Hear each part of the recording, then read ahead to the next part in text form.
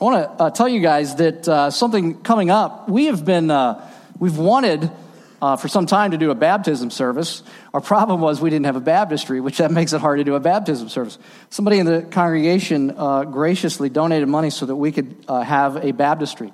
So we have one now, and we're going to have a baptism on September the 18th after the service. Now, if you would like to be baptized, if you have come to a place where you have trusted in the Lord Jesus Christ and you have never been baptized before, after the service, there's also a table out there that says baptism, and if you'd like to know more about it or if you'd just like to sign up to be baptized, please stop by. And we'll get your name down, and we'll include you in that baptism service. It's going to be a great time, so please do that, okay? I want to welcome those of you who are joining us through the City Church app. Wherever you are in the world, when you listen to this, we want you to know that we're glad that you're listening. When I first visited Evansville, it was about 5 years ago now, I was shocked at how many times I heard a certain F word used in my presence. Believe it or not, in 27 years of living in my previous home in Dallas, no one had ever used that word in my presence, not once. And yet, within the first 24 hours of being here, I'll bet I heard this word 6 different times by the people that I was meeting with. Frugal, they would say. We are frugal. We value frugality, they would say. And they just kept saying, some of you guys seem surprised. What were you thinking of? They just kept saying that we value frugality. And I have to tell you, it wasn't that I didn't know that word. I did. It's a great word, and it's a great value, frugality. It really is. In fact, it's refreshing in many ways. It was just that for the last 27 years, I had lived in a city that was, in every sense, the opposite of frugal. Dallas was big, proud, showy, glitzy, extravagant, and ostentatious in everything it does. People who can afford it buy huge, extravagant homes and drive expensive cars that shout, "We're wealthy." And people who can't afford it buy huge, extravagant homes and drive expensive cars that shout, "We wish we were wealthy, but we're just in deep debt." Dallas is the home of the Dallas Cowboys, who once had the audacity to call themselves America's team. It is the home of Jerry Jones and his football stadium, which is affectionately known in Dallas as Jerry World.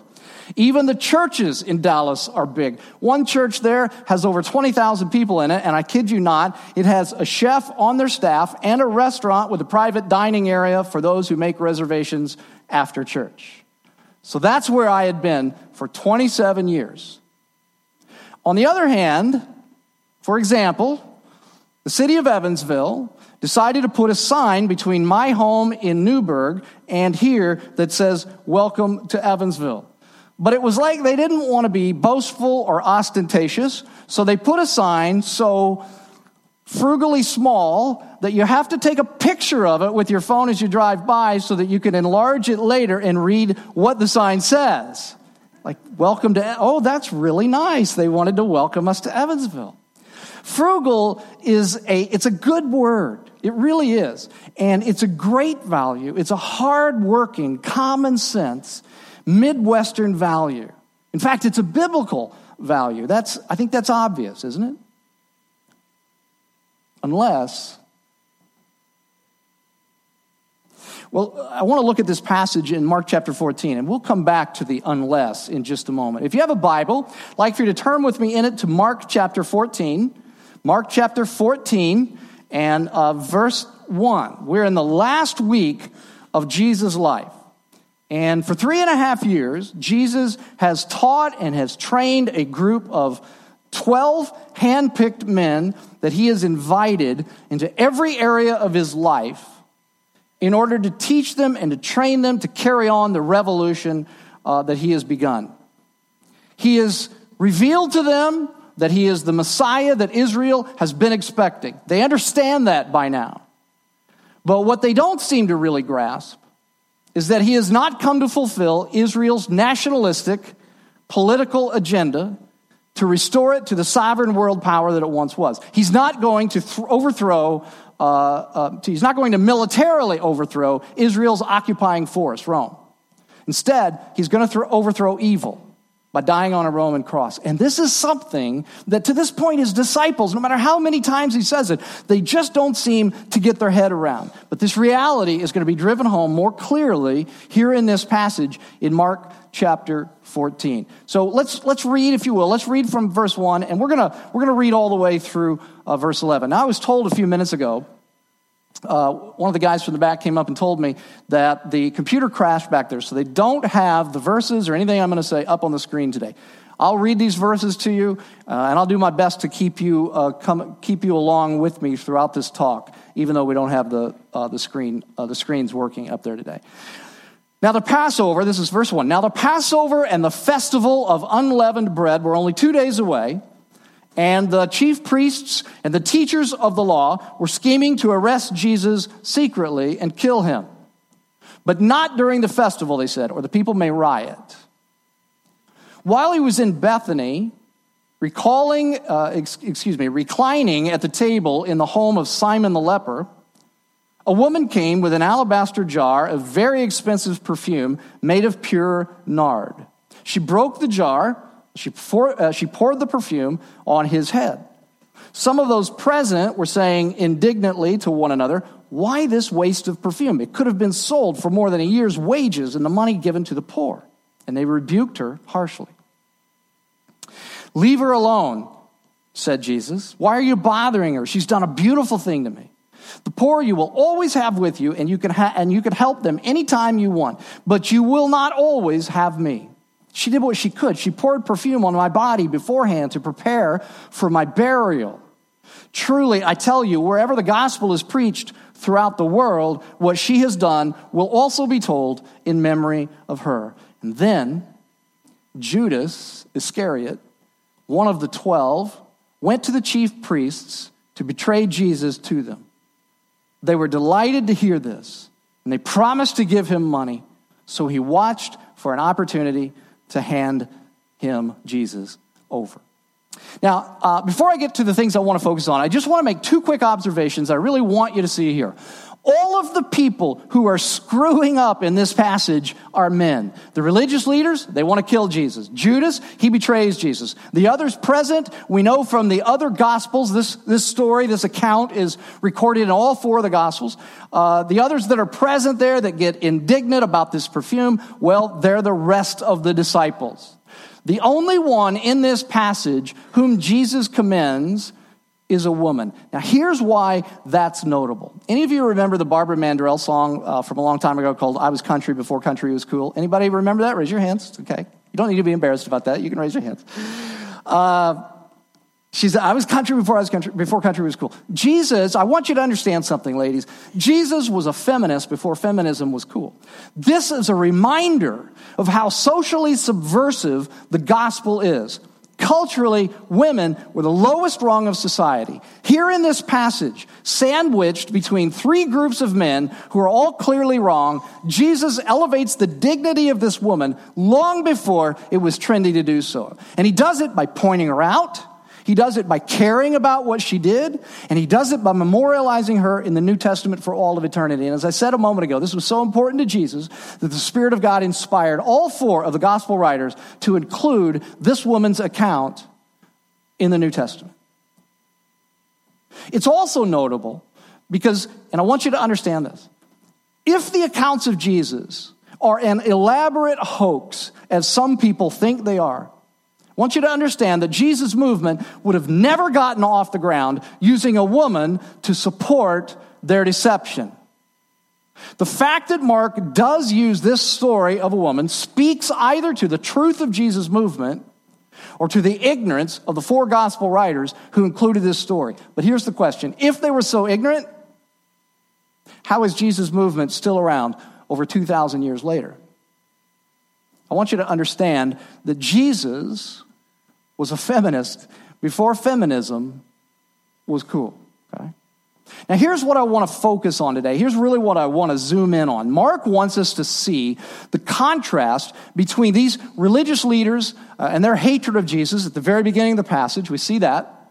And Judas' betrayal of Jesus at the very end of the passage. Okay? He wants us to see the contrast between those two and then this woman in the middle of the story. So I want to focus in for a few moments on this woman's actions. And I want you to see that she does three things in this passage. She does a wasteful thing, she does a beautiful thing, and she does a prophetic thing. Those are the three pegs that I want to hang my comments on today. She does a wasteful thing, she does a beautiful thing, and she does a prophetic thing. And I want to show you what I mean, starting with a wasteful thing. When verse 3 tells us that Jesus was reclining at the table of Simon the leper, it's telling us that Jesus is at a dinner party. Now, we don't know who Simon the leper was. His name is never mentioned in any other of the Gospels. Presumably, he was a man who Jesus had healed of leprosy, which was, as you guys know, just a horrible disease. And perhaps as a token of his appreciation, he wanted to throw a party for Jesus. Now, we don't know this. We're just kind of speculating about this, but that seems kind of reasonable. The act of anointing someone over the head was a common custom in the ancient Middle East. It was a sign of honor and respect when someone came to your home. This was something that you did. But I want you to notice what the disciples think about what this woman has done. Two words that I want you to notice and underline if you have a Bible in front of you. The first is the word indignantly. They responded to her indignantly. It's a Greek word which means to be angered about something that is unjust or wrong. The other word is the word waste. I want you to pay attention to that, the word waste. They believe that this woman has done something unjust by this act of pouring this perfume on Jesus' head. They believe that she's done something wrong, not just stupid, not just impulsive, but they believe that she has done something wrong. And to get a sense of why they're so angry, look at verse 5, if you have a Bible. The disciples, and we know from the other gospel accounts that it's particularly Judas, they're all caught up in the value of this perfume. It could have been sold for, look at it, they say it, it could have been sold for a year's wages. So think about this for just a moment. I Googled this. The Census Bureau estimated that the annual median household income in America in 2015, they estimated it to be $54,462. And she just dumps that over Jesus' head all at one time. That's an expensive bottle of perfume, would you agree? Now let's imagine you, a frugal Midwesterner, are standing there watching this. Oh, even better. Let's do this. Let's imagine that you are a frugal German Midwesterner. And you're at this dinner party watching it. After we bought this building from the church, before it was primarily a German church, we were looking through all the cabinets back in the kitchen. And in one of the drawers in the kitchen, there was just this one drawer. It was just full of like random plastic lids. I mean, there were so many you couldn't even count them, like things that you would buy in a grocery store, like, plastic lid, not the tub, but the lid to like butter or cream cheese or something like that. There were just hundreds of these. And I was like, why would they have kept these? And one of the ladies on our leadership team said they were German. They keep everything. So you're a frugal German Midwesterner, and you're at this dinner party, and you watch this woman pouring a $55,000 bottle of perfume over Jesus' head. What are you thinking? What are you thinking? Aren't you thinking the same thing that the disciples were thinking? Okay, hey, listen, lady, a spray, a spray, 2 sprays. I mean, that would have been fine. The whole bottle, though, that's too much. That's irrational. That's way too extravagant. We could have cashed that in, and we could have used it to feed the poor. And I suspect that you would have been very confident that Jesus would have been in complete agreement with you, just as the disciples. They're confident of the fact that Jesus is in agreement with them. So they rebuke this woman harshly. Isn't that where you would have been? But surprise, surprise, in this case, Jesus doesn't land on the side of frugality. Which leads me to the next thing that I want to say, okay? The disciples think this woman has done a wasteful thing. But in verse 6, Jesus says that what she has done is not wasteful, but that it is a beautiful thing. It's a beautiful thing. Does that surprise you? That he says, just take this $55,000 jar of perfume. First of all, he doesn't scold her for having a $55,000 jar of perfume. But then he says, yeah, it's cool. Take that and just all in, forget the pour, all in one moment, just pour that over my head. That's cool with me. He says that's a beautiful thing. In fact, he goes further, doesn't he? And he says in verse 7, he says, look, the poor are always going to be around. And then in the last part of the sentence, he says, you can help them anytime that you want. Now, I want you to understand something. He's not being crass. This isn't intended to encourage people to be neglectful of the poor. Jesus has often spoken through this gospel, through other gospels, about his concern for the poor. But what he is saying is, he's saying, look, in a fallen world, there are always going to be poor around. And he says, look, there are plenty of resources to help the poor. The ability to care for and feed the poor does not depend upon this one bottle of perfume, no matter how expensive it is. Like, if you guys get serious about taking care of the poor, this won't matter. Y'all have enough resources, you can take care of the poor. And then he hints at what's about to come for him. He says, you won't always have me around. Kind of sounds like Richard Nixon back in the late 60s. You won't always have me around to kick around.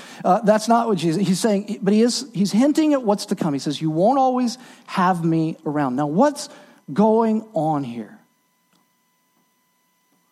Well, first notice that, I want you to notice that this was not an impulsive act on this woman's part. This wasn't her home. It was Simon the leper's home. She didn't just see Jesus and then maybe he said something and she's like caught up in the moment and she runs back to her bedroom and she grabs this bottle of perfume on a whim. She didn't do this. That's not what she did.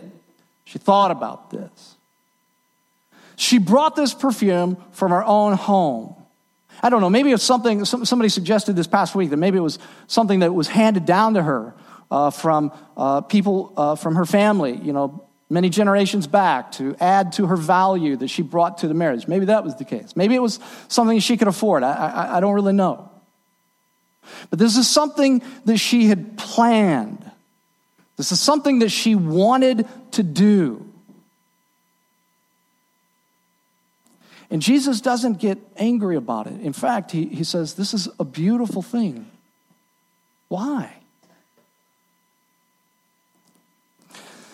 A friend of mine was telling me about a time when he was young that he'd done some chores for his father, and his father paid him for these chores. I guess it was part of his allowance. I don't know what it was. And as soon as his father paid him, my friend rode his bike downtown, and he went to a little jewelry store there in downtown. It was a really small town. There was just like one little jewelry store there in the small town, and he goes in there and he wants to use this money on his dad, and the only thing he can find is a watch for his dad. It was a cheap watch, but he said, but it was a watch. He just didn't have much money to spend, but it was all the money that he had in the world. And he couldn't wait to get back home and give it to his dad because he just wanted his dad to know how much he loved him. But when he got back home, his father was angry with him for spending the money on that watch. I don't need a watch, his father said. You should have saved the money. You need to learn how to handle money because money doesn't just grow on trees, his father said.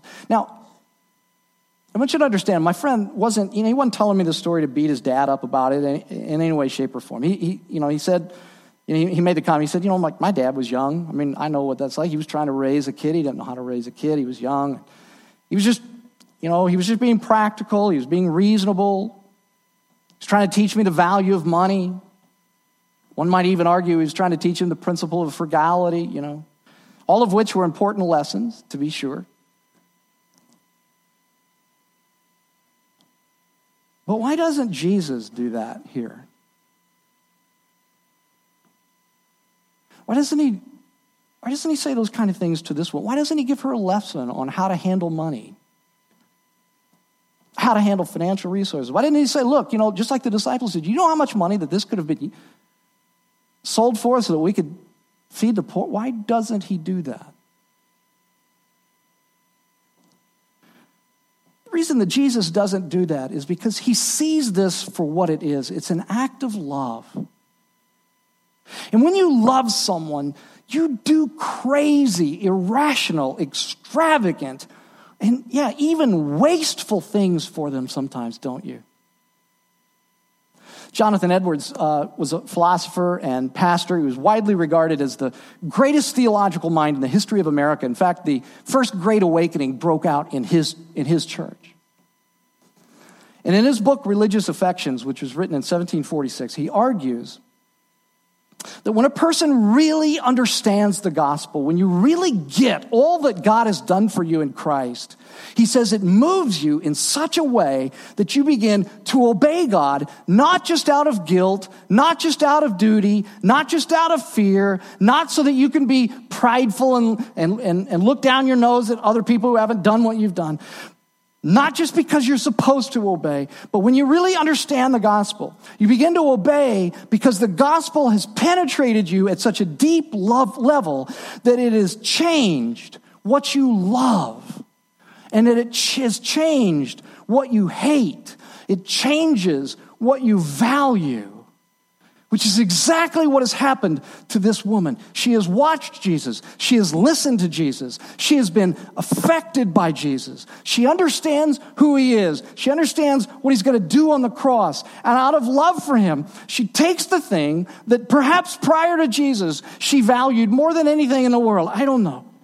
And she worships Jesus with it, recognizing that he is worth far more than even the most expensive perfume in the world. And Jesus sees it for what it is.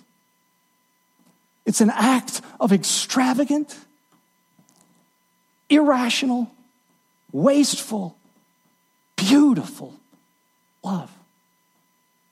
Now, I know this is a hard sell, what I'm going to say to you here in just a moment, because I'm speaking in a church full of Midwestern people. But here it is. Here it goes. Frugality is a good biblical value. We're on the same page there, right?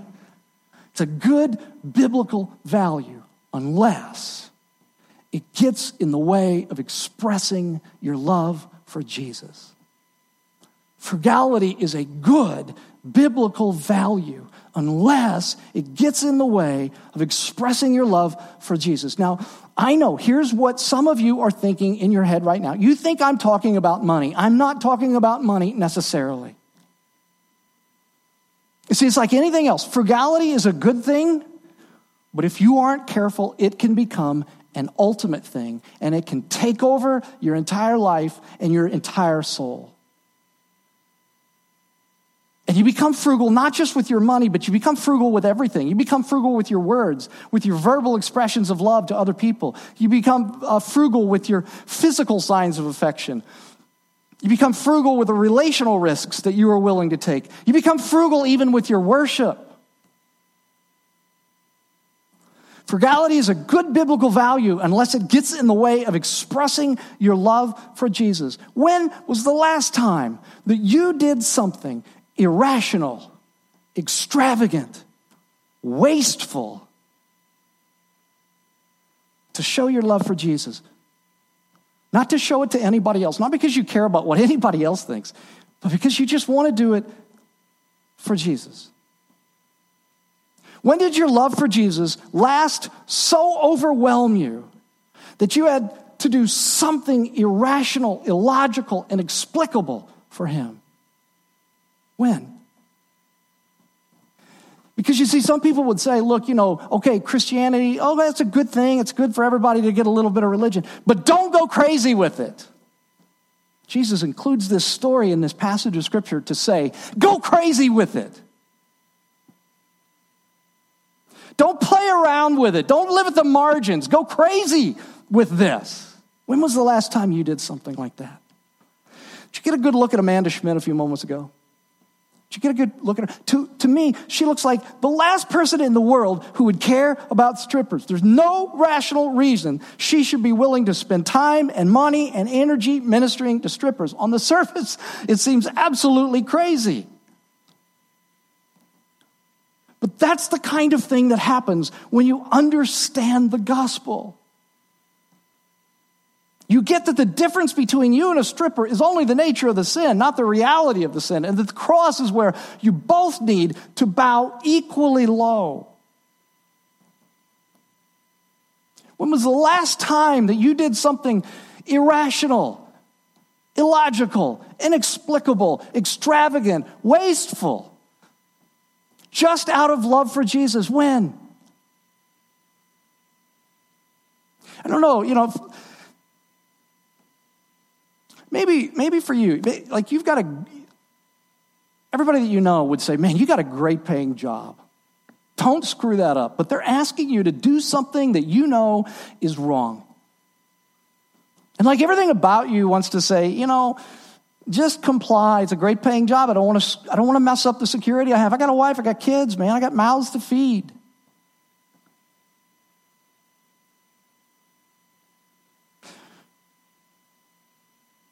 What if you took a stand? Took a risk. It's irrational. It's illogical. It might even be wasteful. Some people would say, what a waste. Don't do that. You might lose your job. And let's say you take a stand and you lose your job.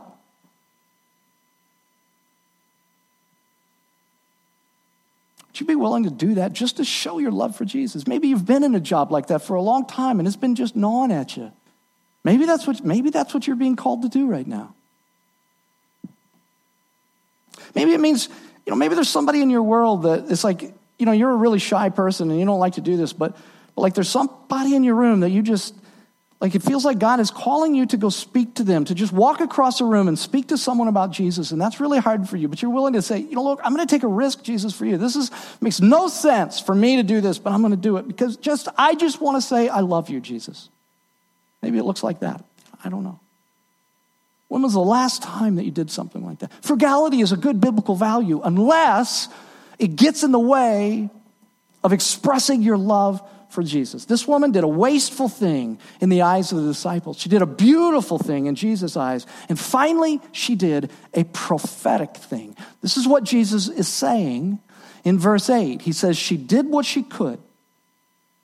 She poured perfume on my body beforehand to prepare for my burial. Part of Jewish custom was that when a person was being set apart or consecrated for a holy purpose, you would anoint them with oil or perfume. What the 12 men who had followed Jesus for 3.5 years still didn't seem to understand, this woman understood very well. She understood very well. And so in a prophetic act, she anoints him for the holy purpose for which he came to earth, to die on a cross for the sins of humanity. She gets that. And so she prepares him for burial. She anoints him for what he's going to do on that cross, the special holy purpose for which he is here. And she anoints him in this beautiful, wasteful, prophetic act of love. And this drives Judas Iscariot to betray Jesus.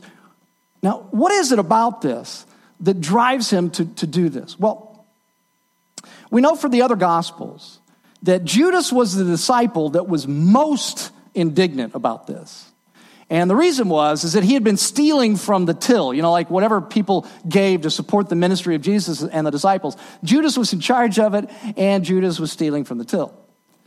If this woman would have just donated this perfume to the cause, Judas would have reaped some of the profits from the sale. But I don't think that's the major thing. I think there's something else that drives Judas in this moment to betray Jesus. I think when Judas said that this is a beautiful thing that this woman has done, and it's going to be memorialized for all of eternity as people preach the gospel, I think Judas suddenly realized that there was no benefit for him at all in following Jesus. He suddenly realized that Jesus didn't plan on setting up a political kingdom in which Judas would presumably have a powerful office near the money, of course.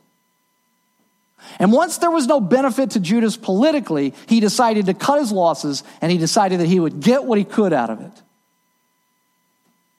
And what's so ironic about this is that Judas, who was so upset about spilling an expensive bottle of perfume, was willing, for just 30 pieces of silver, to spill the precious blood of Jesus, which was of inestimable value. You understand what was so prophetic about what this woman did? She breaks this alabaster jar. On the cross, Jesus' body was broken like that alabaster jar of perfume. She pours it out over Jesus' head. Jesus' blood was poured out without reservation, just like that perfume. The smell of the perfume, it's a fragrant aroma all over the house. Jesus' extravagant act of love as he died on a Roman cross for my sins and for yours became a fragrant aroma for the whole world to enjoy because his death paid for the penalty of human sin. Jesus' life was of infinite value, yet he allowed it to be taken from him out of love for you and out of love for me. He lived the life that you and I could never live. He died the death that you and I deserve to die because there was no other sacrifice that could pay for your sins. No other sacrifice. You understand that? No other sacrifice. There was no code that you could follow. There was no set of rules that you could follow. There was no sacrifice other than the blood of Jesus. Nobody else that you could follow. No other sacrifice than the blood of Jesus that could pay for your sins.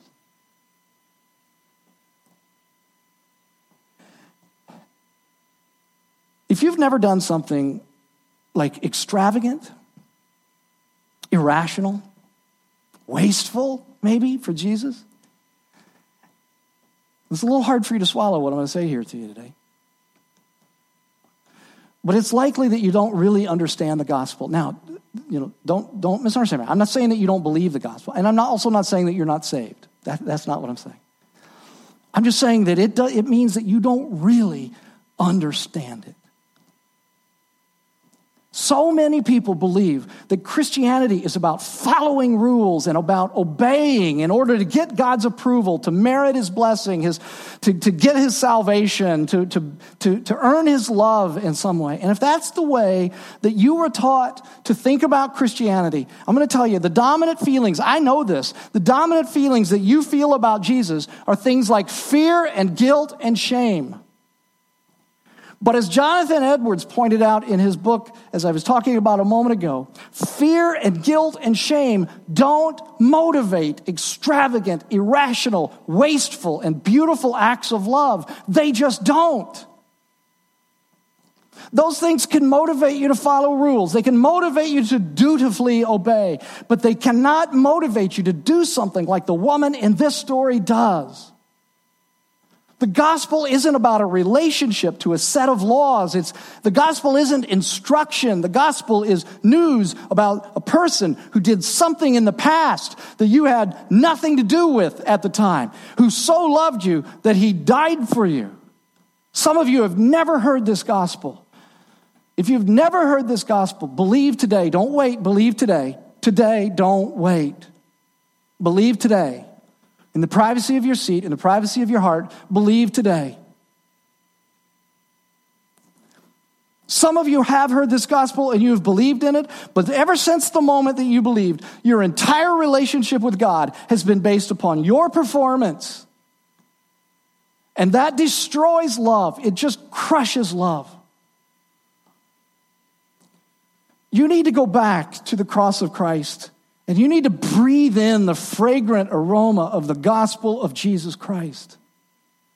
And you need to let that aroma so overwhelm you to the point that you can't help but do something extravagant, irrational, and wasteful out of love for Jesus.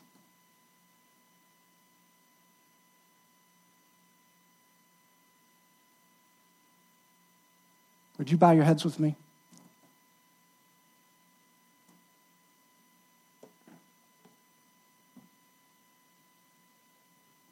would you just take a moment and just think right now, just in the privacy of your seat, if you have never believed in the Lord Jesus Christ, would you just now, in the privacy of your seat, would you acknowledge to the Lord Jesus that you know that you're a sinner, that he is the only sacrifice acceptable for your sins, and that you believe in him today as your Savior and as your Lord? If you have believed in the gospel, but you sense that your entire life has become about like a list of to-dos and a list of things not to do and stuff, and that love is not something that you feel right now, would you ask him to overwhelm you with a sense of love? Would you go back to the cross this morning? And as you just sit and think for just a moment, would you ask the Lord, what is there that I could do for you? What's something extravagant and wasteful and beautiful that I could do for you? Because only love motivates that kind of action. Lord Jesus, today would you move us to the level of our affections, changing what we love, changing what we hate, and move us to do something just so extravagant and irrational that it can only be explained by a supernatural and profound love for you, Lord Jesus Christ. And it's in your holy name that we pray. Amen.